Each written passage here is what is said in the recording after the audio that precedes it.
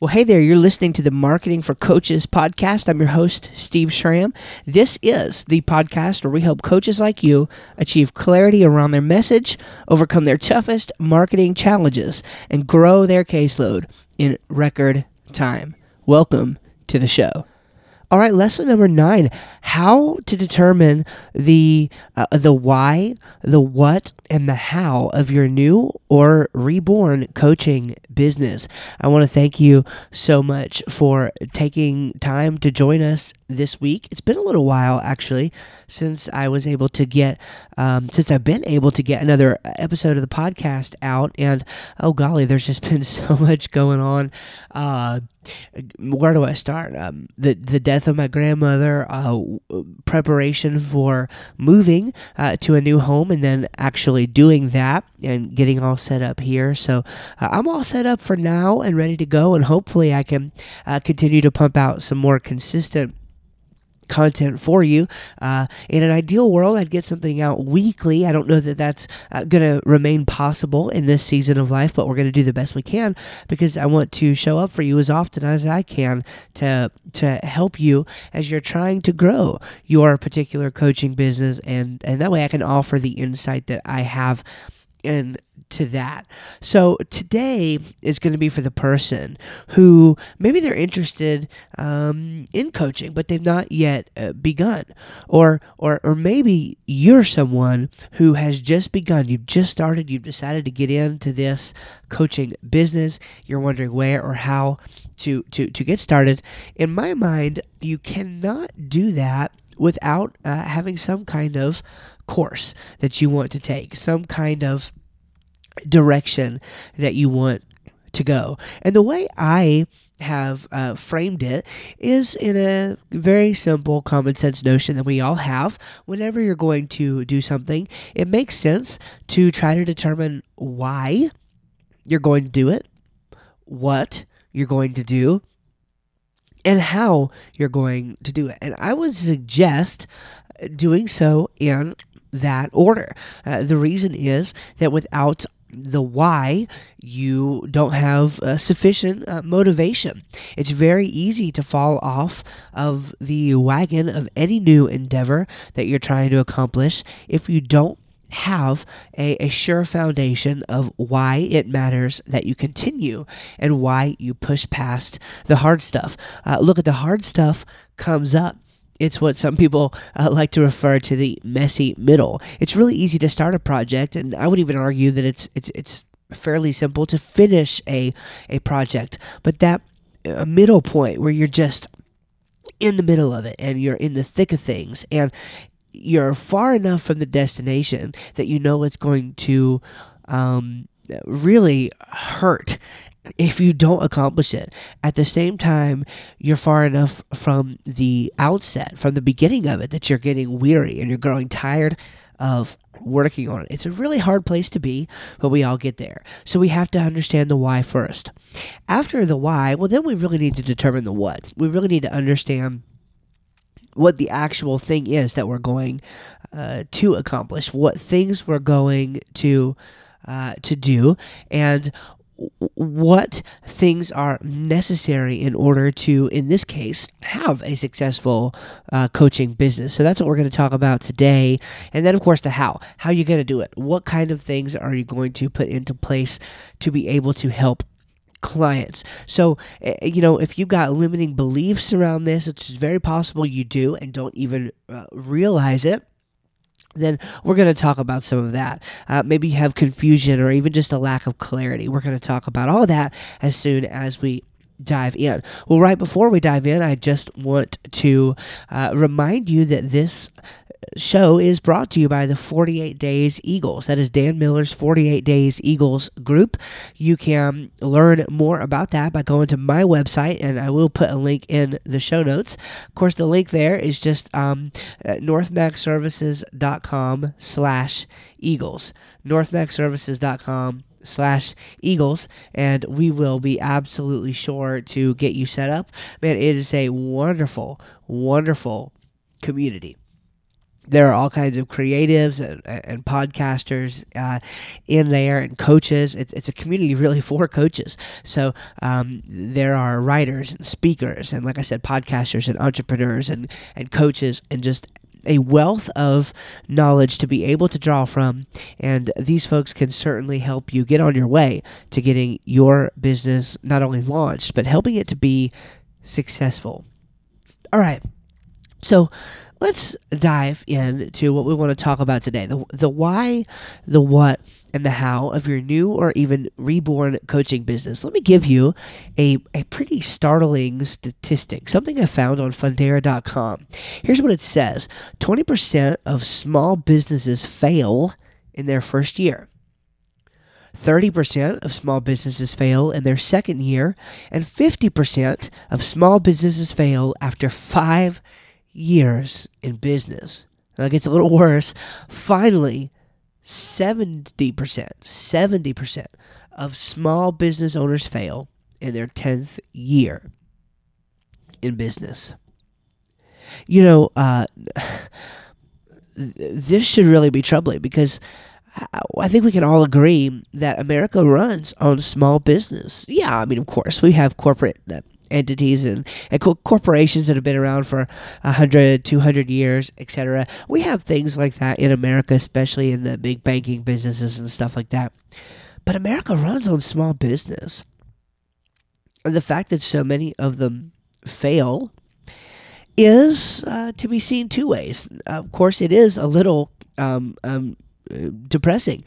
It should be, in other words, a warning. It should serve as a warning that if you're going to set out on something, you need to do it smart. You need to build it the right way. You need to make sure it's something that it's worth continuing in your mind. Now, there's nothing wrong with something being temporary as far as that goes. If it's something that you intend to be temporary, okay, well, fine. But I kind of doubt that you are starting a small business with the purpose of it being temporary. I think everybody wants their small business to be able to succeed, even if they don't set out with the expectations for growth that maybe they ultimately end up having. For example, my wife sells jewelry with a wonderful Christian jewelry company. It's a direct sales company called Premier Designs. And you hear story after story of folks who said, well, I just got into this business because I wanted to make a couple extra dollars of play money to be able to go buy some new shoes or some new clothes or something like that. It's kind of separate from the rest of the family budget. And then so many of these people who started out that way, eventually they turn this business and they grow this business into something that helps support the livelihood of their family. So even people who get into it with lower than usual expectations, a lot of times end up really getting excited about this and just diving headfirst and trying to build a business. So the fact that so many of them fail should serve as a warning. Yes, it's not a good thing, of course, that they fail. But what is encouraging is that this means you have an opportunity.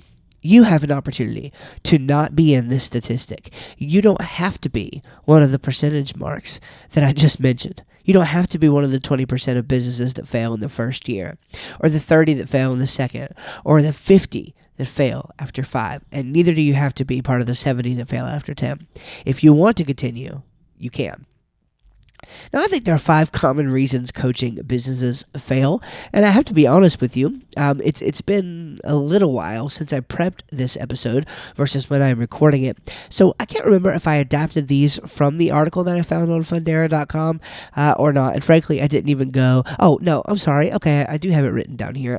I found this from a different article, on shore.com, and I will put the link to that in the show notes. My apologies. And it is 5 most common reasons that coaching businesses fail. And I liked what they had to say. First of all, they haven't found their niche. They don't know who they are talking to. And because of that, number two, they don't know how to market themselves. So they don't know whose problems they address. And if you don't know whose problems that you address, you don't know how to market yourself to those people because you don't know who those people are. It's pretty logical. So you have to address those two problems. Number three, the article cites, is that they don't walk the walk. They don't walk the walk.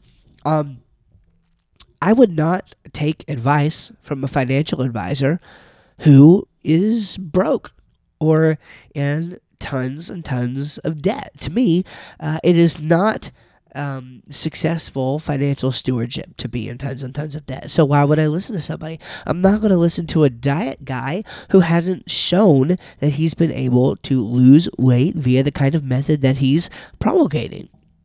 That just doesn't make any sense. So nobody's going to want to go to a coach who's not able to show them the kind of results in their own life, in their own work, that they are allegedly able to help them with. Fourthly, they get caught up in administrative tasks. They get caught up in administrative tasks. So that is, they're not utilizing the great resources we have like Fiverr and Upwork and even beyond those virtual staffing organizations to be able to bring on people. In this day, there is absolutely no reason that you should be getting caught up in administrative tasks. If you have enough work that the administrative tasks are taking a significant amount of your time, then you need to delegate that. And you can start by going back to lesson 8, episode number 8, where we talked about how coaches can become free to focus with Mike Hyatt's powerful framework called Free to Focus. That will help you with some of that. And I encourage you to get that book because it will help you even further. Lastly, the fifth reason is a mindset reason. They don't believe in themselves. They don't believe in themselves. And I think that's probably very true. What you believe, you can achieve. It's the Bible mentions this kind of thinking. Henry Ford was famous for saying that if you think that you are going to fail, then you are.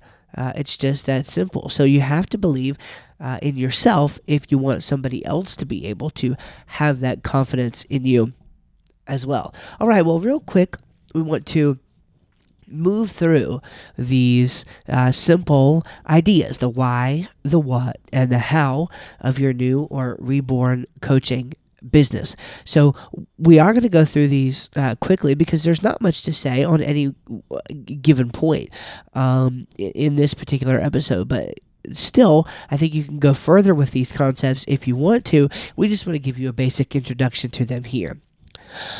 So when you're considering your why, I've already mentioned Mike Hyatt once. His wife, Gail, has this quote that I think is just awesome. It says that people lose their way when they lose their why. People lose their way when they lose their why. If you don't know why you are trying to accomplish something, then it's really hard to maintain that motivation. It's really hard, in other words, to continue on a journey that you don't remember why you set out on in the first place. So underneath the why, I think you need to have three things: triggers, motivators, and gap closing anecdotes. Now, here is what I mean by each of those. A trigger is going to be something that sets this in motion for you. And you need to really think back. Maybe it's been a while since it happened. You need to really think back as to what that could be, because when you connect with that trigger that really set this whole thing in motion for you, it helps you gain so much perspective as to developing that why. Okay? And I'm going to give you an example of this in just a moment, because you also need a motivator. After you have a trigger, you need a motivator. In other words, you need some things that are going to keep you going, that are worthy enough goals to be able to press toward that final mark. In other words, the goals are so worth achieving that it would be extremely painful for you to fail to achieve them. And then finally, gap closing anecdotes. In other words, you need to surround yourself and avail yourself of resources of others who have closed the gap in that same area that you have. Again, as in coaching terms, that's really what we want to help people do, is close the gap between what they say they want to do and need to do and are actually doing. So what might this look like? Practically speaking? Well, let me just give you one quick example. In my own life, a lot of people who know me know that I achieved about a 60-pound weight loss so far utilizing a low-carb or ketogenic diet. Now, the trigger for this, remember, we need a why, so we need a trigger, a motivator, and a gap-closing anecdote, or multiple of each. For me, the trigger that told me that I needed to make this change, that I needed to lose this weight, was that I went to Dollywood, a popular theme park in Tennessee, tried to get on a roller coaster ride, and was too big to fit. You know, that happened. And I didn't even want to be on the roller coaster that bad because I hate roller coasters, but, I was going to try it for my family anyway. And the reality is that it was embarrassing. I had to get up and walk off the ride, not because I didn't want to do it. That choice was taken away from me. I had already made the choice that I was going to get up to 287 pounds, or 278 pounds, and be too big to fit on the ride. That was a trigger. That was the straw, if you will, that broke the proverbial camel's back. That was enough. Now, what kept me going, motivators, I had two or three in particular, and they were personal. They were very spiritual and relational. I wanted to be in better health for my wife. I wanted to be in better health for my boys. I had my wife either was pregnant or we had our first son already at that point. I think we had our first son already at that point, but I can't remember exactly. I think he might have been on the way. Yeah, he was on the way at that point. I didn't want to be the fat dad who never could do anything with his kids. And that was a big deal to me. That kept me going. Also, I am a preacher. Make no apology for that. A preacher and a Bible teacher.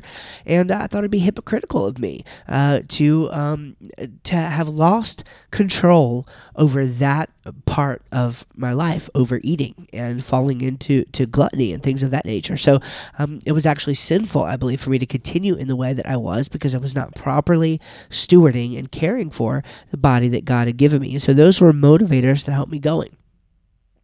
In terms of gap closing anecdotes, there were others around me, 3 or 4 others around me who at that point had lost significant weight on the approach I was trying.